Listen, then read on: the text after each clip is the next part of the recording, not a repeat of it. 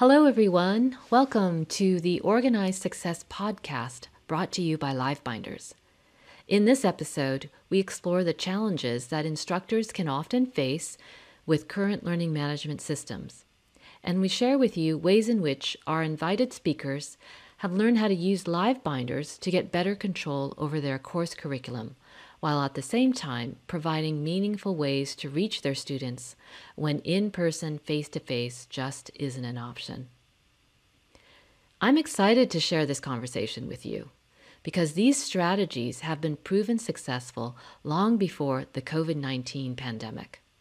The most impressive part for me was seeing the passion and excitement these instructors shared when they discovered how to better improve their students' participation even in a distant learning situation. There's lots of great insights, philosophies, and strategies being shared today. And for those of you who are navigating remote teaching for the first time, we hope you will find these insights useful for you. Our speakers today are John Dahlgren, who has been using LiveBinders for a few years now and is the drafting and CAD technology instructor at Butte College in California, and Peg Hohensee, who is a longtime LiveBinders author. She is the Mathematics Department Chair at Purdue University Global in Indiana. So let's welcome John and Peg.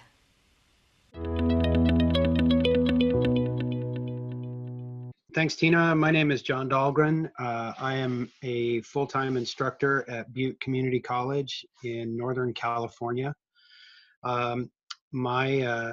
My background is as an engineer, and I came into teaching after 25 years in industry in various jobs and roles, always finding myself compelled by mentoring and coaching and facilitating others to find whatever destination it was that they wanted to go. So for me, when a fellow high school instructor asked me to be a part of an advisory committee about 20 years ago now, and then subsequently asked me to consider the possibilities of teaching, it was kind of a natural evolution of my career. So I started part-time and was inured to the world of academia as a part-time instructor in 1999, 2000, and then became full-time in 2010. So I kind of use that as my backdrop for really what also compelled me and led me to find LiveBinders. And so I look forward to having more conversation about that.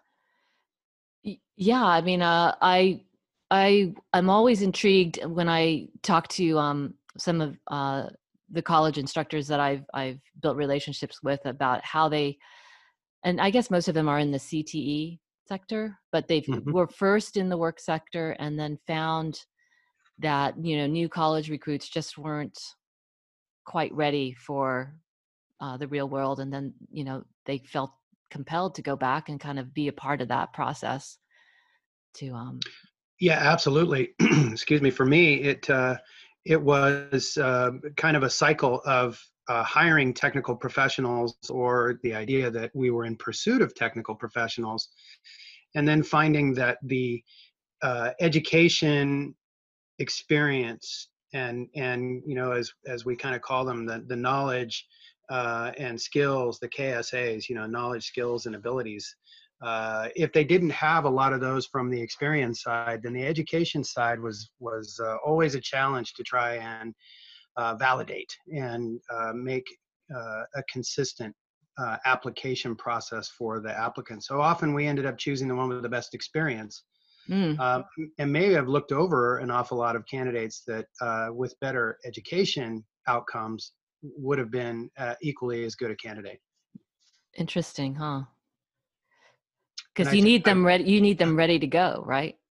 Yeah, absolutely. We're always looking for the plug and play, and on the industry side, what we found is that if we had to lean more towards individual with a lack of experience, but that same individual who had the education, we spent a lot of time on a very steep learning curve bringing them up to speed. And that's where you really started to observe or at least from my experience, observe the learning how to learn is an incredible journey unto itself. Everybody learns differently. Everybody finds a pattern of success, but in a world that is often in education kind of plagued by the regurgitation of information and the acquisition of information through a memorization process, there wasn't a lot of critical thinking that was being assimilated with it.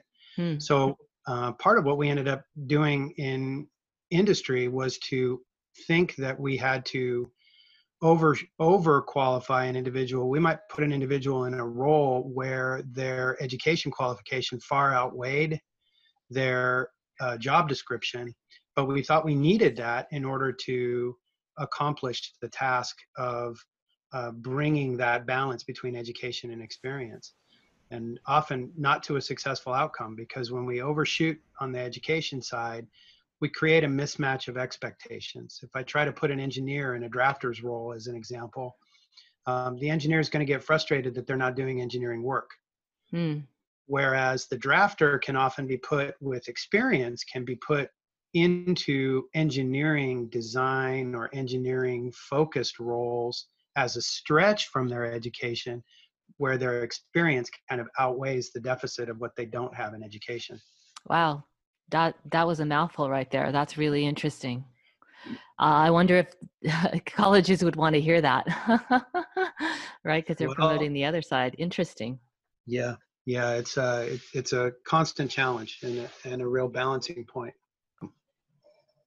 Hi, my name is Peggy Hohensee. I go by Peg. I am the mathematics department chair for Purdue University Global, where I supervise and work with approximately 100 math faculty, full-time and part-time faculty members. We are a continuous enrollment institution, so approximately every 3 weeks we start a new course term with different types of classes. We offer both traditional quarterly based courses, and we also have modular classes or competency based courses. And our students can often pick which type of format they would like to see each of their classes in the not too distant future. That should be across the catalog for every degree program, where the students will be able to pick which format they'd like to see all of their classes in. And they can even mix and match in the same term start, some traditional, some modular, in order to best customize their program to fit their needs. We have various degree programs. I am part of the School of General Education, so we support the different degree programs at our institution. Because our average age is mid-30s and predominantly working adults that are looking to earn the credential to move into that next degree, that next career opportunity, or to start their new career, we don't have very specific degrees that a lot of universities have, like a math degree or a physics degree. All of our degree programs are very career focused, and our mission is specifically to work with those non-traditional students to be able to offer them the opportunity to either finish a degree that they had started and never completed, or to earn their college degree that they may have put off for 10 or 20 years. Because of our population, we see a lot of students that come in with significant skills gaps.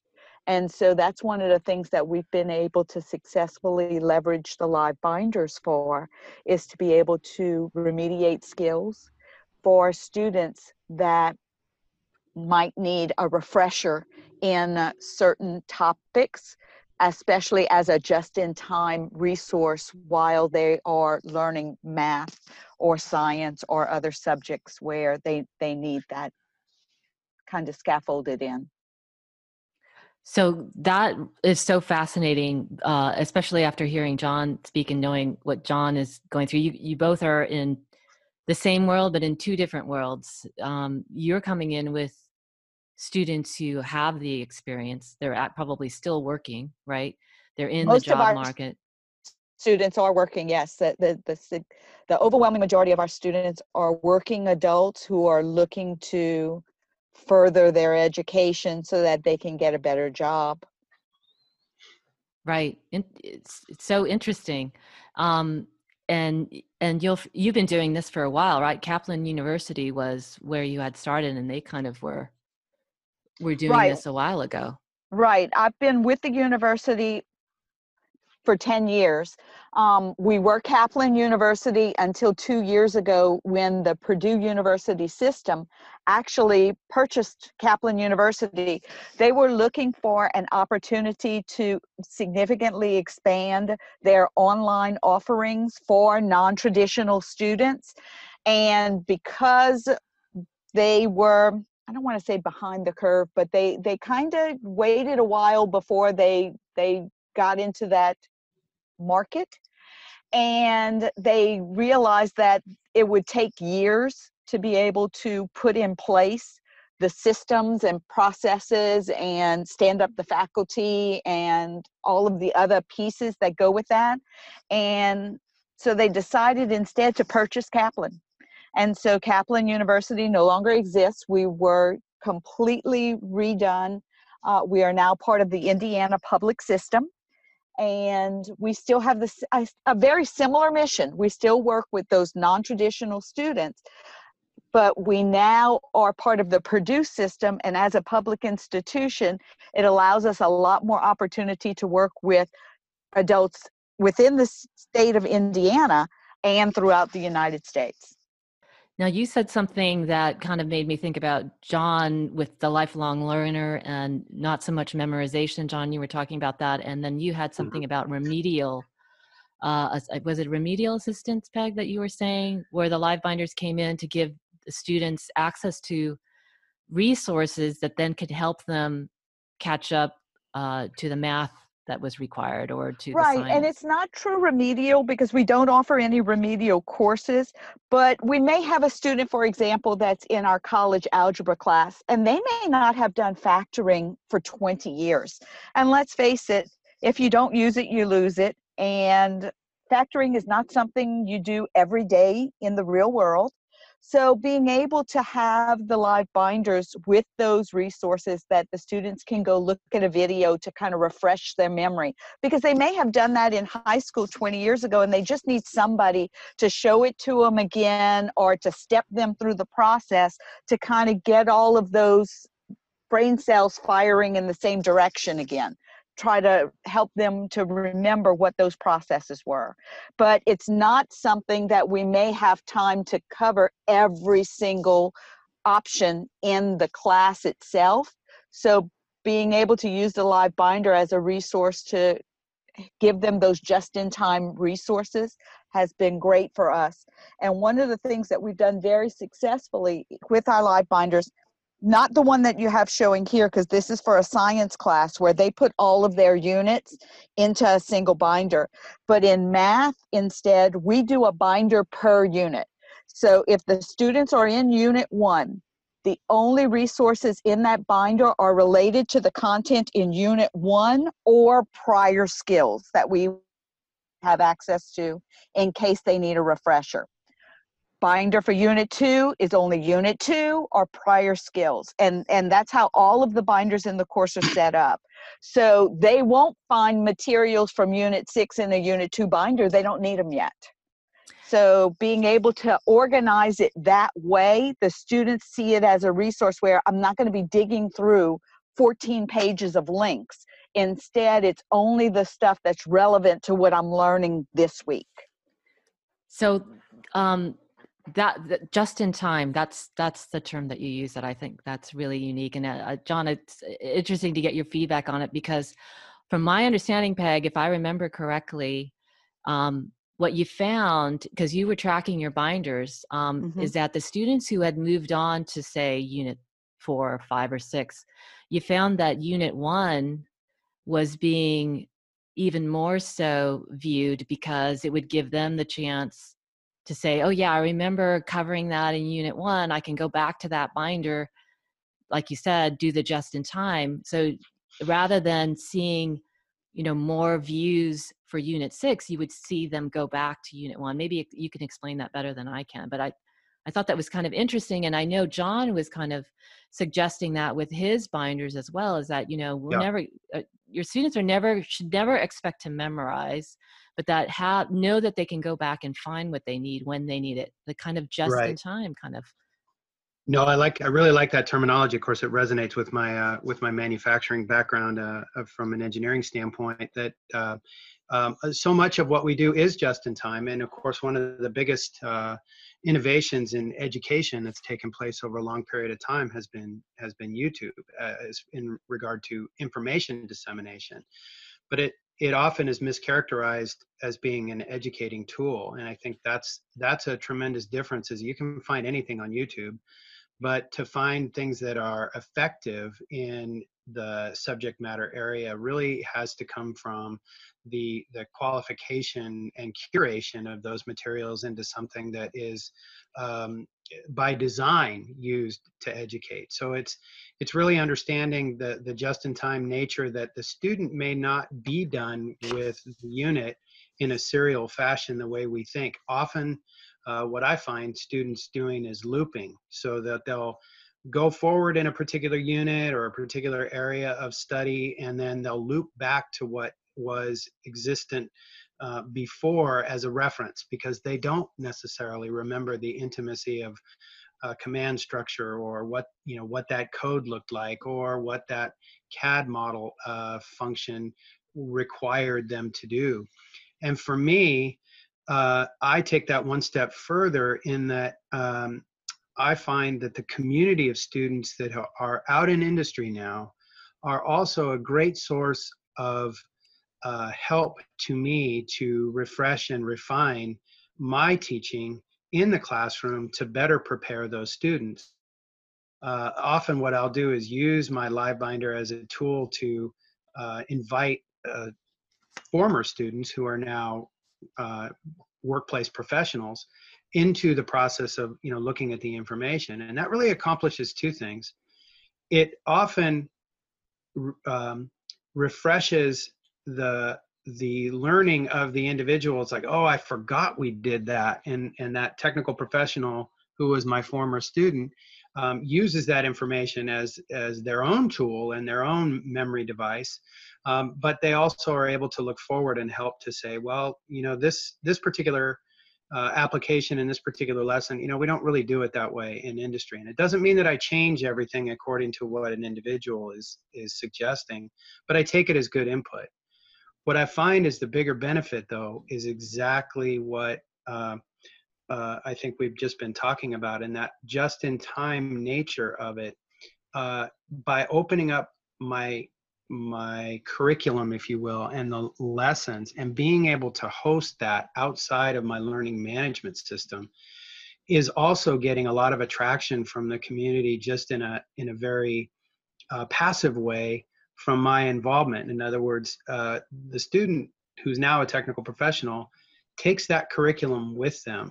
Often in a learning management system, once the lesson's done, we close off the lesson, we close the module, we close that learning opportunity. And if the student didn't avail themselves of saving it as a PDF and trying to curate it on their own, they lose the value of that particular project or that particular application.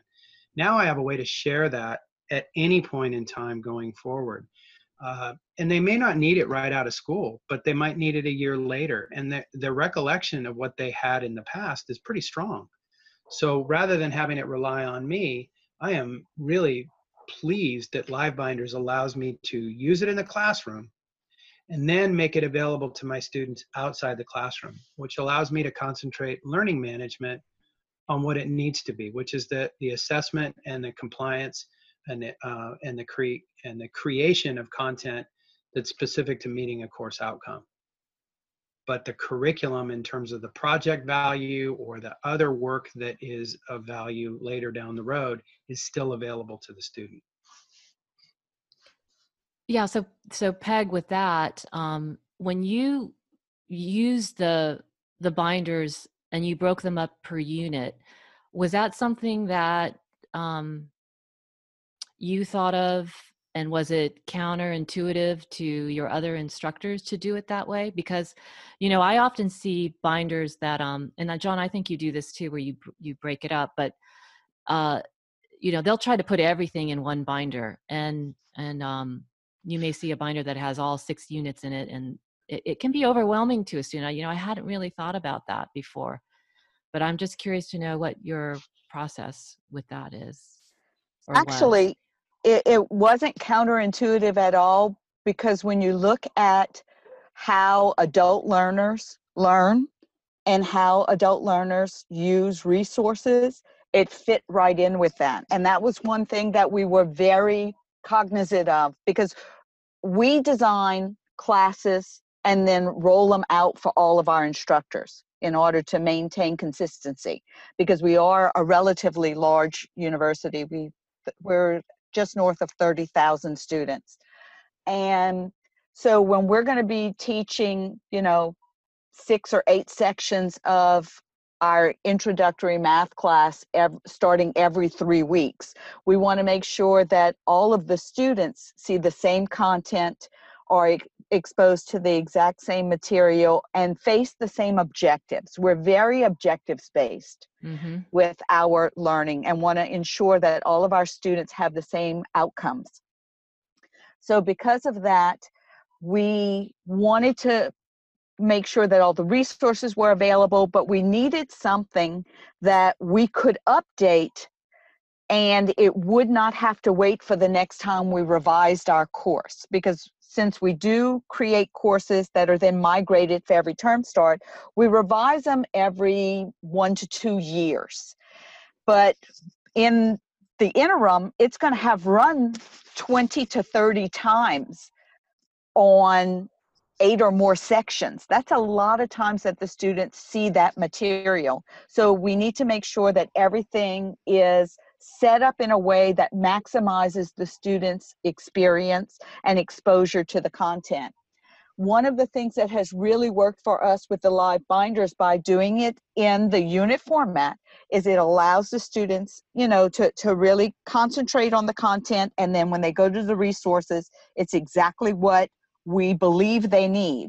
But say we find out through the first couple times teaching a course that we missed something, or we've created a new resource that's an improvement over something we had, or in addition to what we had in our binders. One of the things that has helped this to be a really successful project for us is the fact that the URL for the binder doesn't change, but as soon as we update the binder, the update is live in all of the classes that are using that binder. That has been huge for us, because we are constantly revising, updating, adding to, changing up the materials in the binders. And if we had to wait 2 years for the next revision of the course in order to make that update, by then the material would probably be outdated or need another update. This way, if we change the content tomorrow, it's live tomorrow, even though the course started 3 weeks ago or 6 weeks ago, or may not start for another 2 weeks. So that has been something that has really helped us a lot, because not only do we have to make sure all of our materials stay content relevant and accurate, but they also have to stay 100% ADA compliant. So they all have closed captions, and they all meet all of those additional requirements as well. So there's a lot of checks that have to go into a lot of boxes with these particular resources. So that's kind of a nice segue into what I was hoping that we, get into some juicy conversation with, when, which is about getting your course material together. Peg, you had said that the course starts. When you say course starts, do you mean that the students are actually enrolled and they're ready to go, or are you referring to, a learning management system term of, when you submit the course to into the system, I guess is what I'm thinking. Kind of both. What happens in our system is we have our course shells, and the courses migrate on a certain day, and then approximately 10 days later, the students are enrolled, the class starts. And then that entire process happens every 3 weeks. So because we run an A track, a B track, and a C track, and they're all on the quarter system. So we are always enrolling new students, and we have a separate set of faculty. Our faculty teach on only one track so that they can concentrate for the entire 10 weeks on the group of students in their class. And then they'll have a week off, and then they'll have another 10 weeks with the group of students in their class. But we have 3 different tracks running so that students never have to wait more than about 3 weeks to start a class, because we don't want them to have to wait, for the next fall term or the next spring term, or, it's too long a wait for an adult who's trying to get that credential to further their career. Right. Okay. So it's an ongoing thing. But the course shell doesn't limit our instructors, because our instructors are instructors. They're not facilitators. They actually are instructors. They teach the course. It has live portions that are done in a meeting platform. They, facilitate the discussion board. They grade the assessments. There's all of these different pieces that go on, and they are instructors in the class, and they are encouraged, strongly encouraged, to add to their course shells. But the shell, they cannot change. They cannot delete anything. They can't add anything. And the live binders are in the shell so that they're available to all the instructors. We have instructors that create materials that go in the live binders, but we don't allow them to put them in there because they have to be ADA compliant, because your school will get sued if you have materials in there that aren't ADA compliant. So when an instructor creates a material that they want to have in the live binder to be able to help their students and everyone else's students, it is then reviewed for ADA compliance by myself or my assistant chair before we post it in the live binder. Because the minute we put it in the live binder, it is live in every section that is out there. So that's interesting. So by the way, your learning management system is Blackboard, right? Brightspace. We're in D2L Brightspace. Okay. I'm not familiar with Brightspace. I thought, were you in Kaplan with Blackboard? I can't remember. No, we were on eCollege before we went to Brightspace. But the rest of the Purdue system has been on Blackboard until just recently. They very, very recently switched over to D2L Brightspace. Okay. So obviously they've got their whole system down, and you've been able to, I guess, would you say you've had better control over the material because of this live binder link that obviously your instructors can't change. They can't change the course in there without getting through you. Right. And that was required by our curriculum team because of the ADA compliance issue. It's not something that we want to risk. It's also not something that we want to do. We don't want to ever post a material out there that some students will be unable to use because of issues with a challenge of some sort. I personally am hearing disabled, and so I'm a former special ed teacher. So I'm very aware of making sure that all of our materials are available to all students equally. You don't want to give a student an advantage or a disadvantage when it's something as high stakes as a college course. Right. So John, is that, I know you're kind of, I don't think it's a norm for you, but I think you had a similar experience with your learning management system where you didn't have control over your course material in such a way. I appreciate that. Butte College negotiated a long time ago that faculty owns its curriculum. So the sheer reality of that is that we create our own curriculum. We are given the academic freedom to utilize that curriculum in the way that we deem as faculty the most effective. However, just like my colleague just indicated, that we do have to go through compliance. So we have to go through a curriculum committee process to clear that curriculum and make it available. And that said, part of that is the consistency of ADA compliance. If we're doing anything online, we have to assure that we have met the equity issue of complying with ADA, and that whatever we're providing, with some exceptions, my course area being an exception, because I cannot teach effectively to sight impaired students with engineering graphics or drafting technology. It would just be very difficult. But we do have to have everything closed captioned, and we have to have everything with alternative sources and tags so that it's compliant. We also have a Title V compliance in the state of California, which is a reach across the entirety of our community college system that we have to comply with, and with respect to community college level of curriculum clearance. But the sheer reality of using a learning management system is that I think sometimes and I'm speaking really more for myself and my fellow faculty, and there's even perhaps a new avenue of discussion to have since the circumstance of the pandemic and COVID-19, that we all do it differently. We all approach it differently. So in a sense, we don't take into account the student experience, which I think Purdue is doing a much better job from what I'm hearing and what I'm certainly a part of today's discussion, that there is a consistency, that regardless of instruction, the student experience is more consistent. And the fact that we've been thrust into a full-time, what we call temporary remote instruction for the balance of our spring term, and perhaps into our summer term as well, everyone has been thrust into an adaptation of their face-to-face into a world of remote instruction. The student experience is wide, varied, and very stressful. And so that limitation or circumstance, I think we need to turn that around and start looking at it being more of a, what's the consistent message and visualization and experience. We have to really take into account the student experience.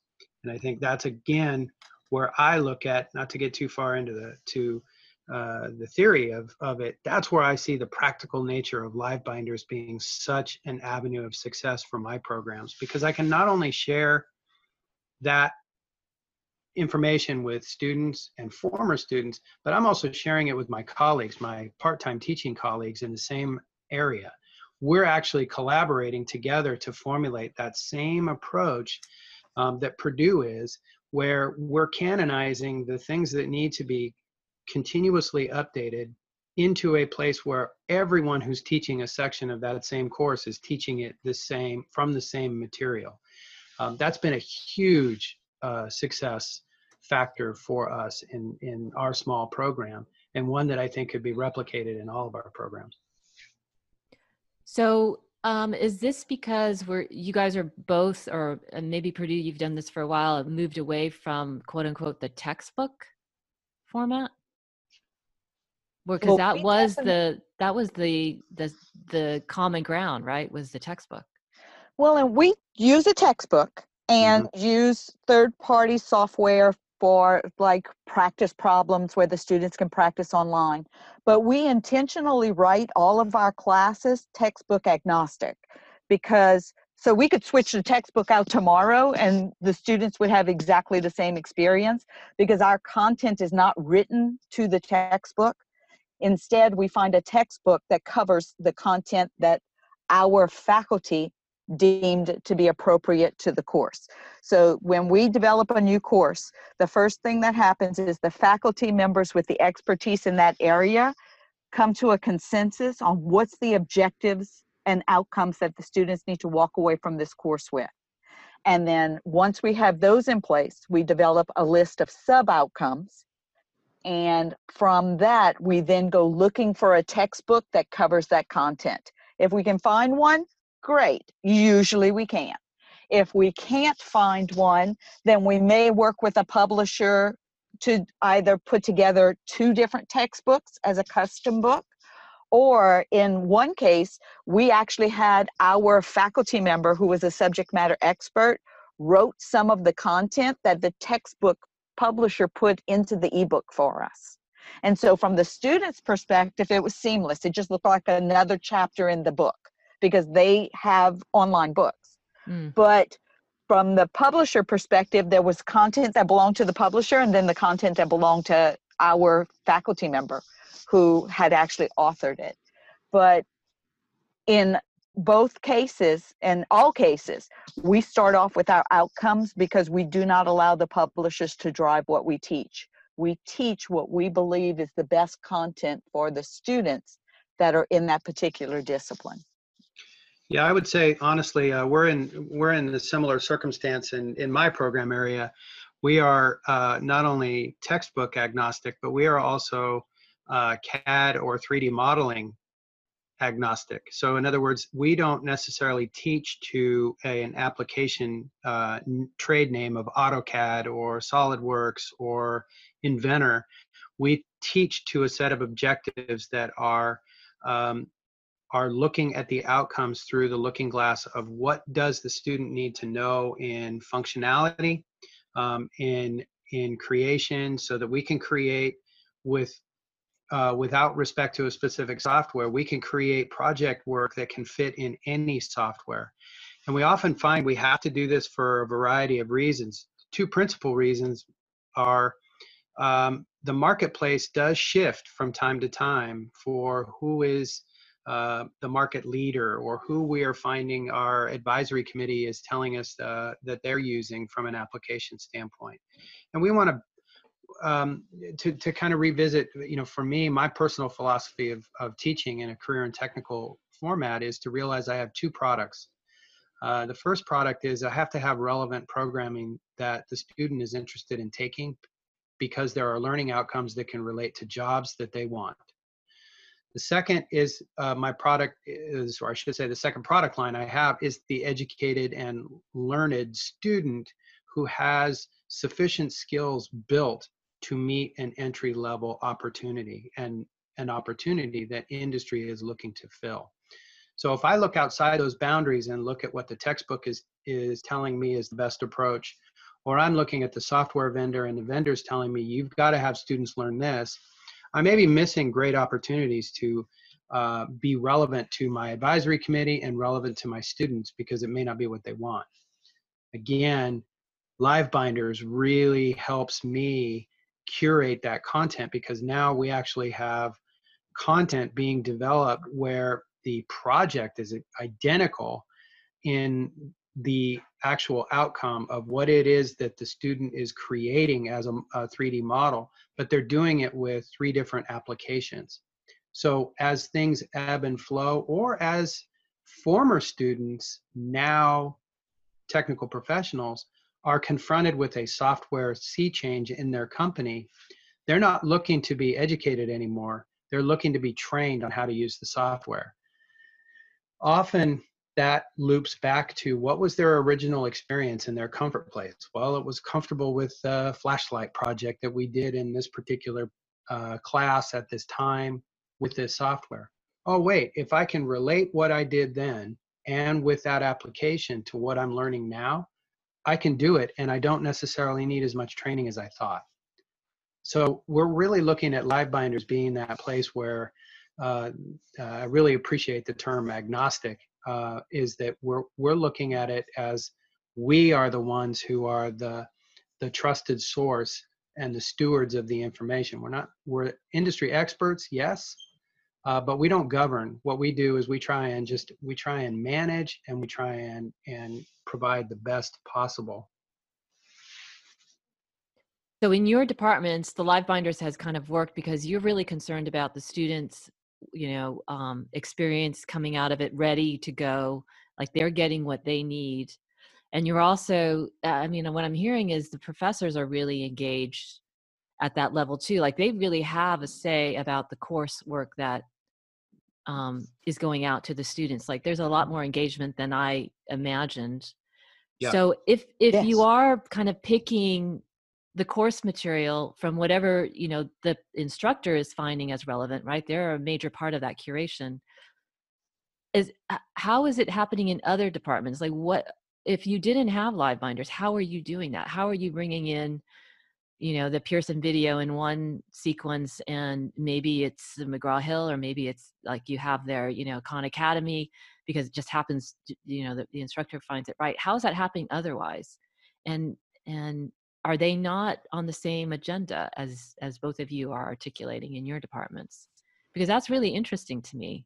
Obviously not a lot of people know about LiveBinders, and that's our goal, is to kind of bring these disparate resources. But how is that how is that not, is it happening or not happening, I guess is what I'm asking. Well, it's funny you mentioned that, because my dean went to graduation recently, and at the graduation they have all the deans and assistant deans that attend this big meeting. And during the meeting, one of the deans made a comment about a way to organize resources so that students would use them. And my dean said, "We have that." And then another dean made another comment. I don't remember what it was about, but it was something related to, just in time. And my dean said, "We have that." And she actually started talking about the LiveBinders, because both the science department and the math department, which are both in the School of Gen Ed under my dean, use the LiveBinders very effectively. Mm-hmm. And so she started talking about it, and 2 weeks ago, I had to do 2 separate 1-hour-long meetings to show the deans and assistant deans in the other schools at our university how we're using LiveBinders in math and science, because they are interested in potentially adopting them for use in the departments across the other schools. So yeah, it's spreading. It's starting to spread. It's taken a while. It's taken longer than it should have, but it's starting to spread at our institution. I brought LiveBinders in when I arrived 10 years ago, and science started using them about 3-4 years ago, because the assistant chair in science used to be a faculty member in the math department. So she actually was very familiar with them. When she went over as assistant chair, she convinced her chair to start using them, and now they're using them very effectively. And it took longer than I thought it would for it to start to spread, but it's finally starting. So did you find LiveBinders when you were, before you went to higher ed? I actually found it when I was working for a technical community college in South Louisiana, Fletcher Technical Community College in. So still higher ed, right? It's still higher ed. It's about an hour. It's a technical community college about an hour south of New Orleans. And I just happened across it. My background is actually in computer programming prior to going into education. And so I have always been a person to fiddle on the internet and look for tech, not just for the sake of including tech in the classroom, because I'm not a person that's going to include it because it's pretty, but if it's useful and the students can make, effective use of it, then I'm all over it. And so I found LiveBinders, and we were using them then for the community college. And when I came over to what was then Kaplan University 10 years ago, I brought it with me, and we've been using it consistently in my departments. And now it's starting to spread across the rest of the institution. Well, and that may be because is it because the institutions are realizing that their value is from the teacher I say teacher, instructor, as a curator of knowledge, and that their role with the student is really important? Like, I'm trying to find what's the big picture change here. Is it because textbooks and the publishers, quote unquote, are seen as not as valuable, or maybe because they're not as responsive as they need to be to the information that needs to come in? Or is it also part of this remote learning is going to be critical, right? That, even with UDL going on, where, you've seen it from the special education space, where everybody's a different learner, right? And the textbook doesn't make any sense from that perspective, right? If you just only teach to the textbook. So I'm just throwing. Right. It often has to do with showing different ways of approaching something, because if you can get the student over the hump of understanding how to approach it, often in math, they can do the calculations. They don't know where to start. That's right. That's what I refer to as learn how to learn. how to learn. So Yes. that that that learning methodology, that method of solving the problem is really what we're after in that critical thinking modality. That training programs are great, and if I were confronted with a life-threatening circumstance, I want the best trained paramedic to work on me.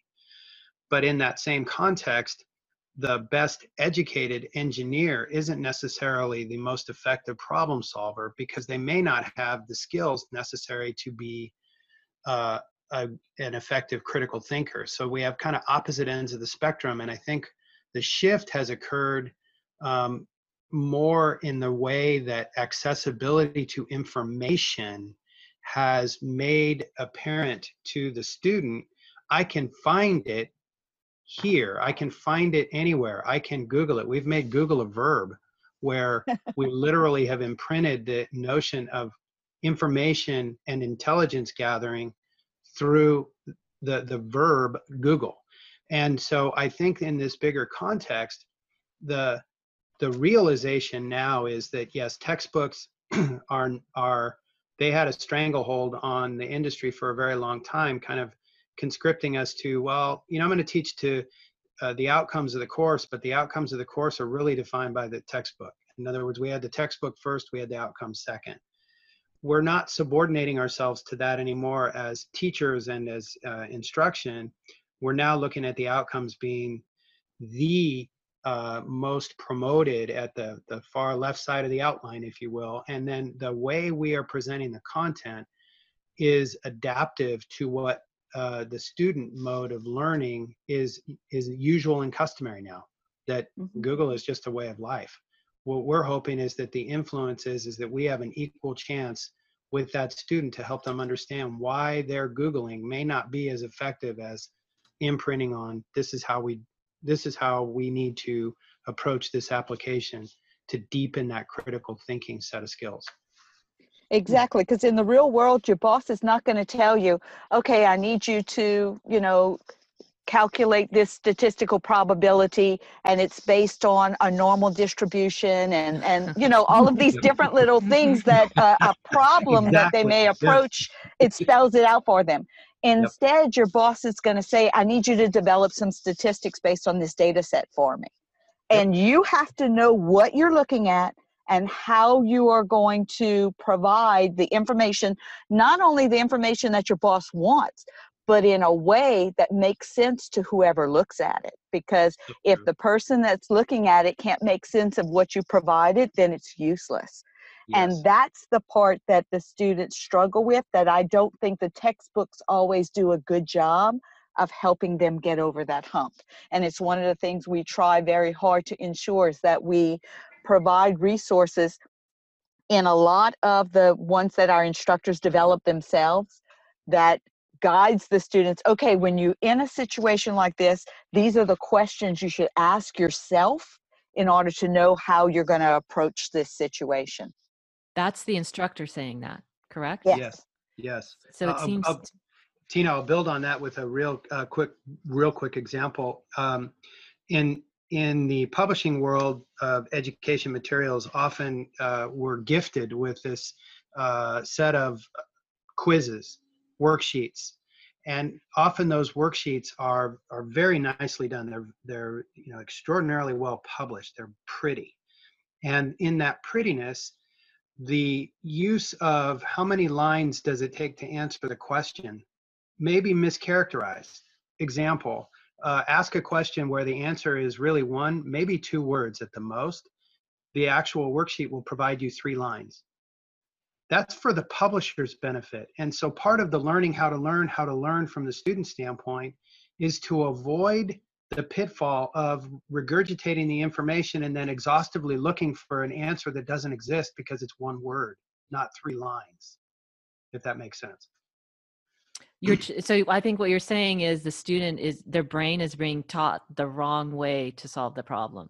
Yes, we've encultured this idea that if you didn't come up with an answer that's 3 lines long, you didn't find the right answer. Right. And it's devastating to students who are transitioning into the real world, where the problem is, I need you to do some statistics on this, and present it in a way that is compelling and understandable. That's a mind blower for some students when they reach the real world. I bet you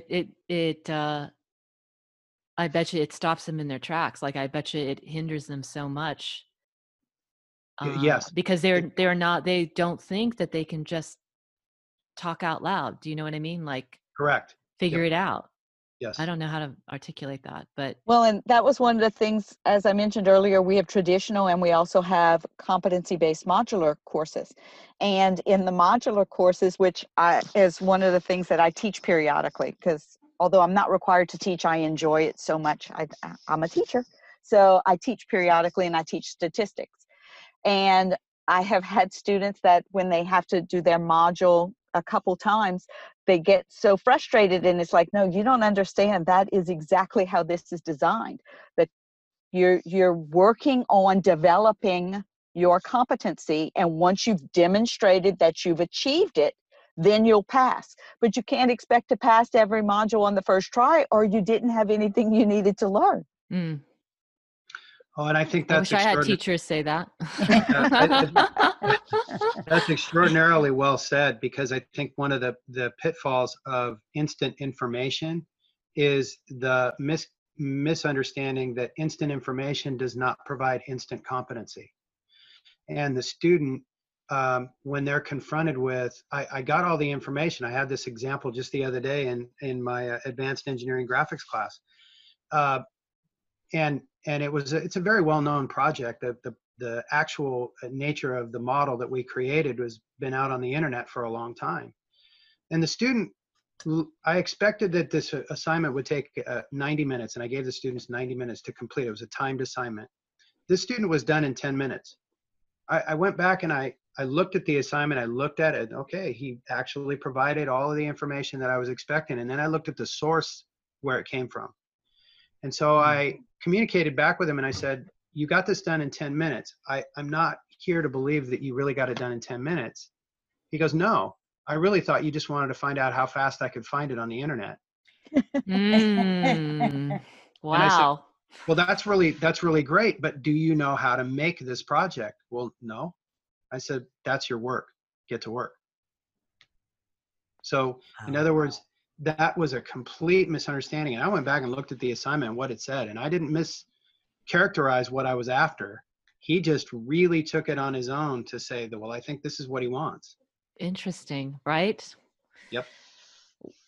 Well, it's a comfort to me to hear that from an institution down to instructor level, that you're all thinking about your students. Not so much, are they going to get that degree to go do what they need to do, but are they really being confident workers, students, people?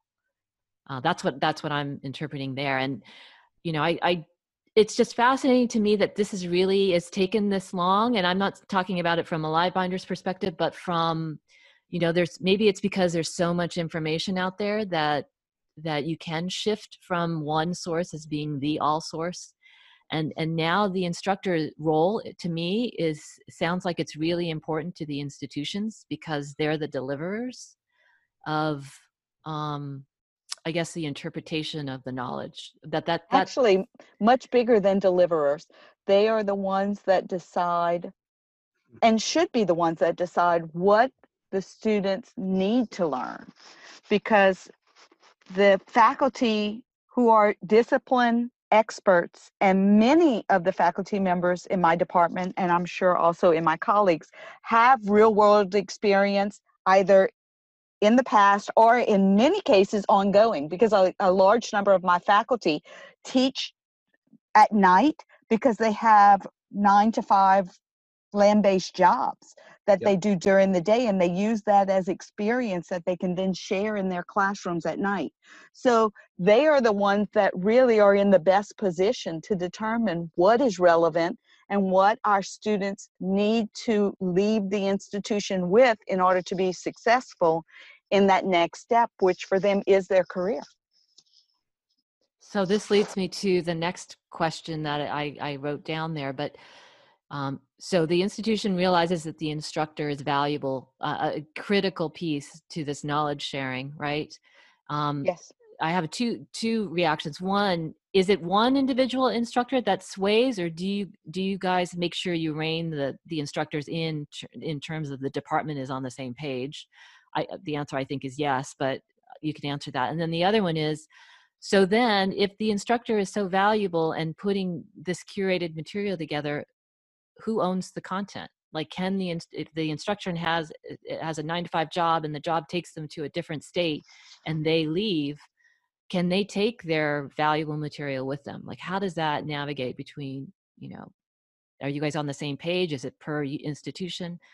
And that's where I'm going with that. Well, I suspect we're going to be very different on that because in our case, the university owns the content. We have a subject matter expert who works very, very closely with the course lead. Our course lead is the person that's responsible for the course over time. They're a full-time instructor in my department, in most departments. Now, some use part-time faculty, but depending on discipline, but I use all full-time faculty as course leads.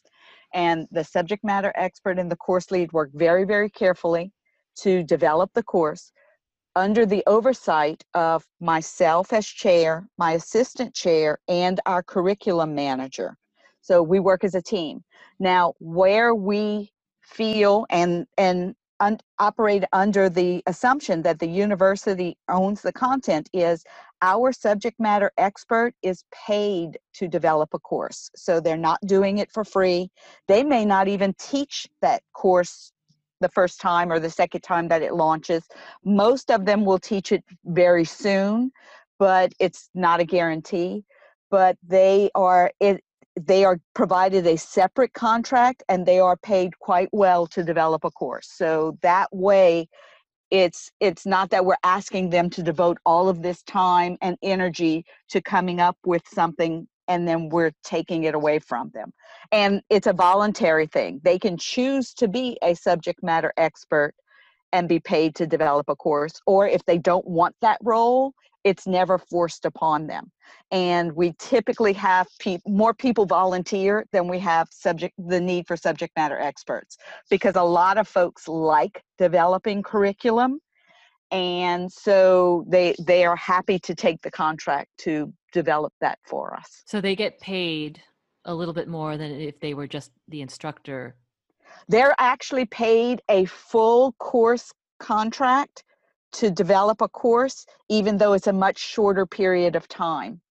So how does that work for your department and the binders that you put together? Were you the course creator? I've never developed one of our courses because I'm the chair and it's not a role I'm allowed to do. It has to be a full-time faculty or a part-time faculty who is our subject matter expert. And then they work with that course lead who is full-time faculty. And then as chair and assistant chair, we oversee, like I review all of the content and ask a lot of questions and make sure that they're taking into consideration all of the different options. And sometimes I'll ask them to rewrite things if I feel like it's awkward or if it's not explained well, or we often have disciplined discussions, especially when it's the statistics classes, because I'm a statistician by training. And so we may, go up against each other and have discussions as to whether or not that's something we should cover or shouldn't cover, or whether we're covering it correctly or not. But in the end, we come to an agreement, and we often will include other faculty members who teach that particular discipline. They are invited at every step along the revision to offer suggestions and comments and have you considered and those kinds of things. So we use our entire faculty for that process, but the subject matter expert is the person who gets paid to develop the course. So they do the majority of the work. Okay. So where does LiveBinders fit with that course structure? In all of our courses, it's in the left-hand nav divided by unit. So the course sets the agenda, the rubrics, all of that, and then the content that supports the course goes through you and you create the binders? Is that? My assistant chair creates them, and then we get all of the materials that are developed by faculty that are provided by the textbook that we feel are good matches. We do sometimes use things from the internet with permission, as long as it's something that we deem appropriate and relevant. And we also have, we're very fortunate that we have an academic success center, which provides tutoring and other services to our students in math, composition, business, science, and technology. We have 5 different sub-centers.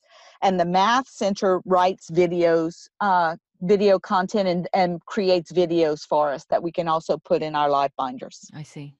That was one of the things that I liked about both of your binders, which I didn't go over, although Linda and I have actually reviewed your binders separately that we'll splice into here. But both of you provided links to help centers for your students that, so while they're in your course binders or unit binders, right there is help. And you make it very clear so that no one in our interpretation feels left out. But to go back to the question, I'll John, I don't know if you want to piggyback off of So the ownership question. With respect to ownership, I think the most descriptive answer I can offer from the community college perspective is that it's going to vary by institution, and in the institution I work at, we have negotiated that the instructor owns the content. Again, through the characterization of academic freedom, I'm going to teach this the way that I want to. It doesn't mean that there isn't alignment and a check and balance system in place, but it does give a latitude to the instructor to put their personal flair on it. Now, to within what type of oversight? I would say probably, the argument could be made probably under representing an oversight perspective and probably over representing some of the regulatory concerns that our curriculum committee always has to assure the consistency in the course outline of record. So the touchstone for all of our activities is always done from the perspective of the course outline of record. Sometimes those are course and application agnostic. Sometimes they're not. Sometimes they're very specific to an application or very specific to a textbook because of some other regulatory need that outside of the confines of our delivery system requires it. For example, in some of our law enforcement academies, our others health and safety academies have to be done conscripted to a post methodology of curriculum delivery. So the instruction is very regimented, very regulated, and I would say probably mimics much of the Purdue model where the instructor is the content deliverer. They're the subject matter expert, but they are not allowed in any way to touch the curriculum to change anything that affects the outcome of a well-trained individual in the health and safety field. Yeah. So, I think the second, or maybe the first question that you asked is how does the word get out? How does this actually, how do we create this influence? And I think that too is an individuated process, instructor to instructor, where we're pretty good at sharing good ideas, but we're not really good at spending a lot of time to collaborate on those good ideas. And what I'm getting at, Tina, you and I have discussed in this area of flex in the state of California, where we as instructors are actually paid a certain percentage of our time in our contract to do professional development. And in that, it equates to somewhere in the neighborhood of about 65 to 70 hours we're paid. And then we have to show proof of that through a recording process that we do to say that we did this, we attended this seminar, webinar, we went to this conference, we did a department collaboration on this particular application area. And again, it's an individual experience. It's also somewhat of a collective subject matter experience as well, so that there is a process of collaboration, but the tools that we often use, we share the good ideas and we share the bad ideas more, if that makes sense. We're more vocal about in a collaborative sense to say, well, that didn't work, rather than focusing on, well, this does work. And so in order to facilitate that, the LiveBinders Flex activity that I did, we've actually now turned into a virtual activity, put some quiz questions, if you will, up there to say that we now have a completion process for a learning outcome that says, well, this is how it works, and this is how it works for me, and is now available in the library of virtual Flex activities. So it's an organic process in our school, and I dare say probably an organic process throughout the system. Is there any advice you want to give to fellow instructors, especially going on with this remote? What are some tips? Communicate with your students where they live. One of the things that I have found is very effective as an instructor is I don't email my students anywhere near as much as I used to. I text message my students because they live with their phones in their hands. And even though their phones get their email, they are much more likely to respond to a text message in a timely manner than they are to an email. Plus, if you text message them, for some reason that comes off to the student as more personal, and they really respond very well to that. Yeah, I would agree. I think that's it's almost like you're having a face-to-face as opposed to an email. Yes. It takes a lot more time. I am happy to admit that. It takes quite a bit of time to send out individual text messages to the students. But I have found it makes a huge difference, especially those students who are struggling or who seem to have gone quiet, that you can often get those students to make the extra effort and come back around if you're text messaging with them. Interesting. I couldn't agree more. To really kind of piggyback on that, I often say, meet the student, meet the learner where they are. So we don't remediate, because that's a mandate that we don't remediate, but we do remediate. So that means that often we end up with smaller cohorts of students who are kind of categorized as being behind. They're being on task, on schedule, and then you have some that are potentially overachieving or outperforming the course expectations. Meeting the student, meeting the learner where the student is, where the students are, is extremely important to understand. So I couldn't agree more that that includes the technology. And my takeaway in this remote learning context right now of being thrust into it is, I'm finding myself asking more questions than assuming.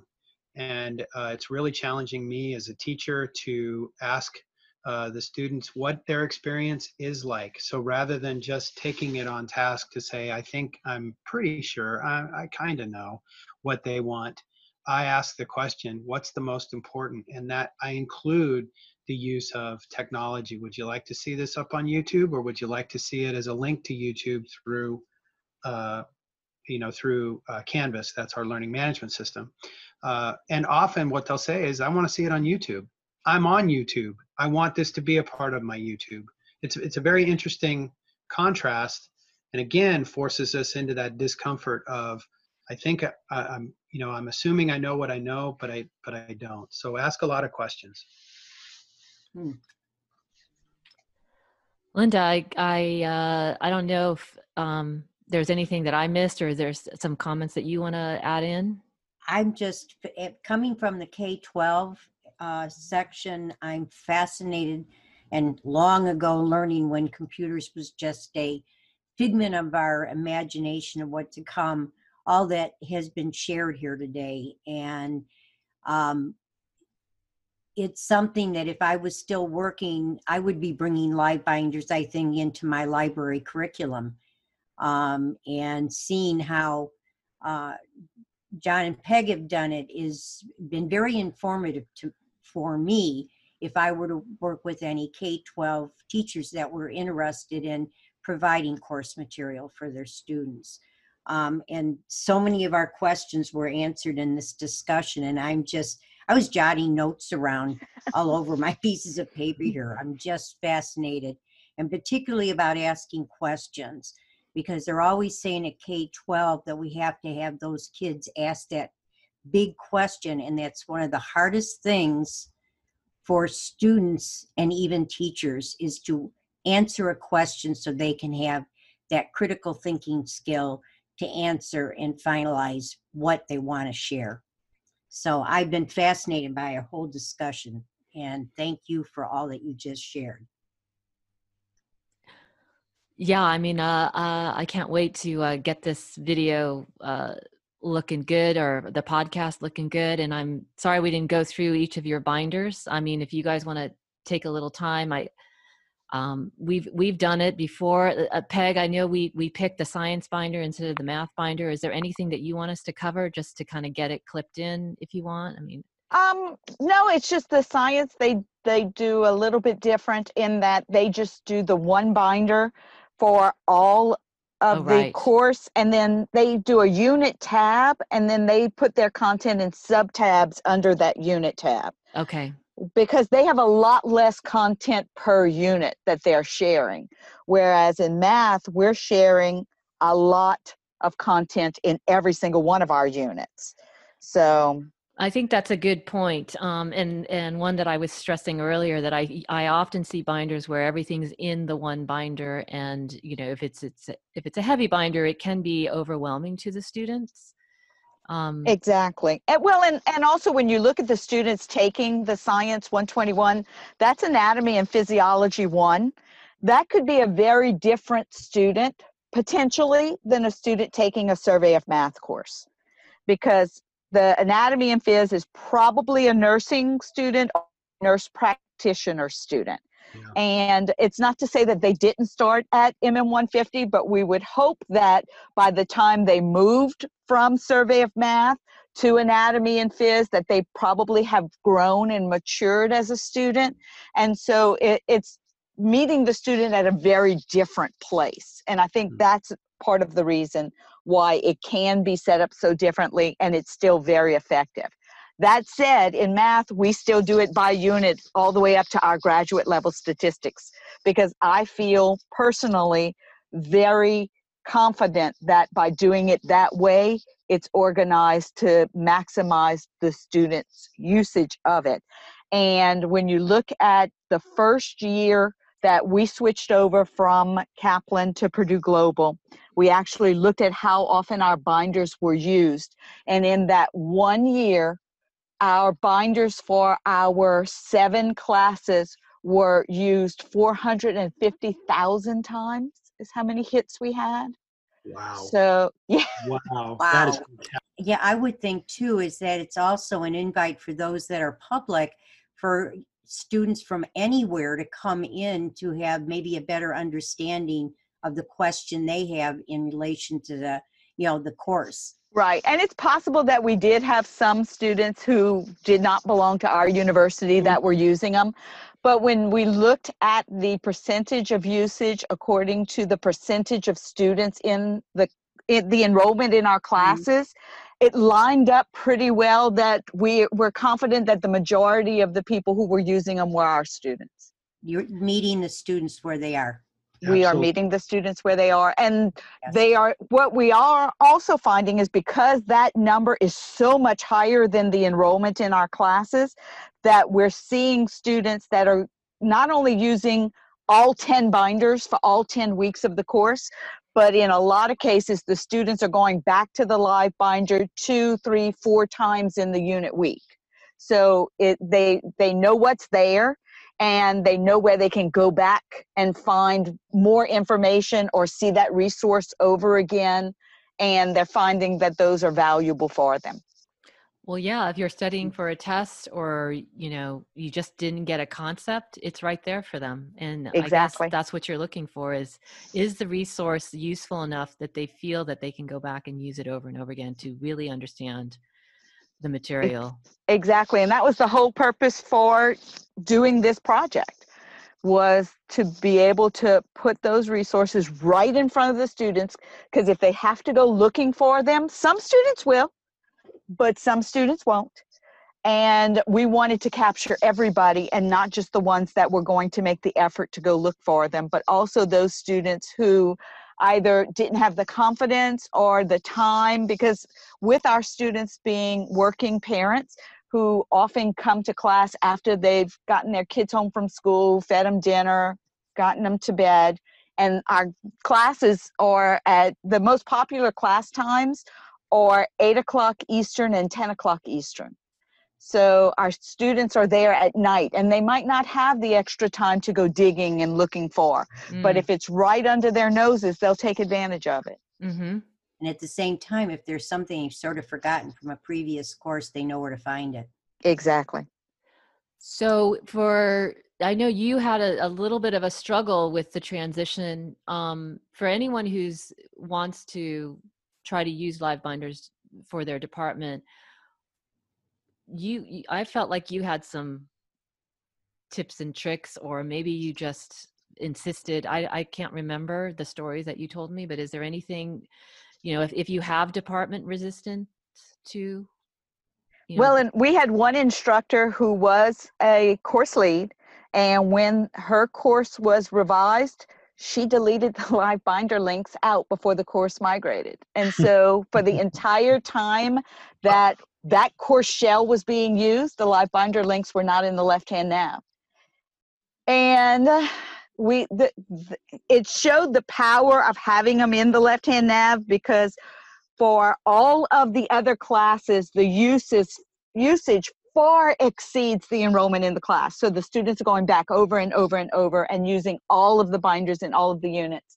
And for that particular class, approximately half of the enrollment was what we saw as far as usage of the binder. Even though the instructors made the students aware of the binders, not having it in the left-hand nav where it was easy to find made a huge difference. And since we have revised the course and it is now back in the left-hand nav, all of a sudden those binders are getting used. Interesting. So there is resistance sometimes, and it, luckily we don't see it a lot. And that particular instructor is not with our institution anymore. Oh, interesting. That wasn't a very nice thing to do. And it's Interesting. negatively impacted the students, which I have a big problem with.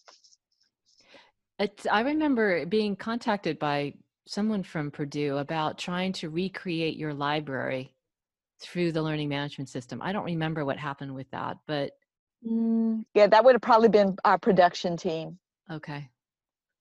But I just remember that, with the transition, you were not going to give up those binders, or Nope. and I don't know how that happens for most institutions where, they purchase this huge learning management system and everything is going to go through there, Yeah. I've been very fortunate. My dean, who was a math chair before she became dean of the School of General Education, and she has been 100% on board, because we've been able to show her the value of these and how it has had a positive impact on the metrics in our classes. And the students specifically mentioned the live binders in their end of term surveys when they write comments. I can't even count how many times the students have specifically mentioned the live binders and how helpful they were.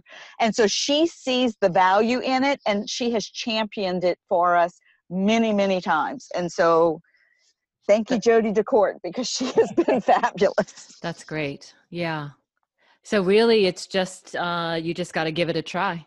I mean, Yes. Whatever it is that you believe in and the technology that you think works for your students, you just have to be really resilient about it and see that it really works. I mean, the proof is in the pudding, right? If the students are using it, I guess that's the key.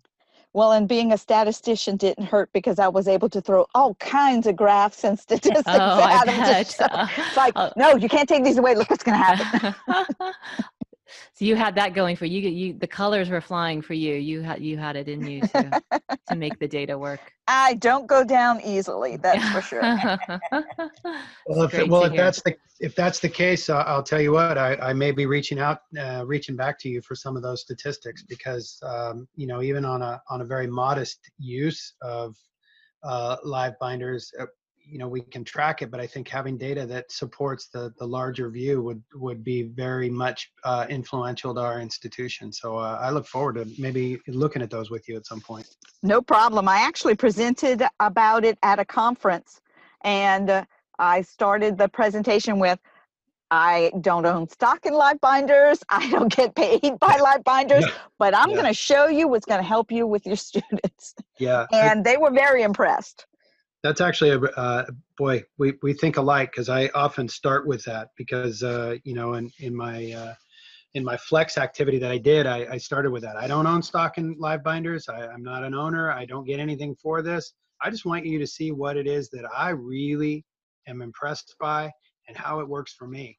And boy, right. I don't want them to think that I'm biased in any way, because Right. I'm not. I just have seen it work very successfully, and I always like sharing information that can help my students or anybody else's students. You get into education, let's face it, not for the money, but because you have a passion for working with students and helping them be successful. And that passion extends beyond our institutional boundaries. Boy, you bet. Yeah, and that's what I love, and that's what I see, and I feel it when I talk to you guys, and I'm so happy to get you in the same quote unquote room together, and hopefully sharing ideas and feeling good about what you guys have done to make your mission kind of work successfully for you and your students. So Well, thank you for having us. It was a lot of fun. Absolutely. Yeah. Yes. Yeah. Thank you very much, Tina. This has So been a great opportunity. I appreciate it so much. You guys stay safe and healthy. Y'all too. Wash hands, lots. Yes, please wash hands. Yes. All Thank right. you for sharing. I have thoroughly enjoyed this time. Well, Anytime, it was fun.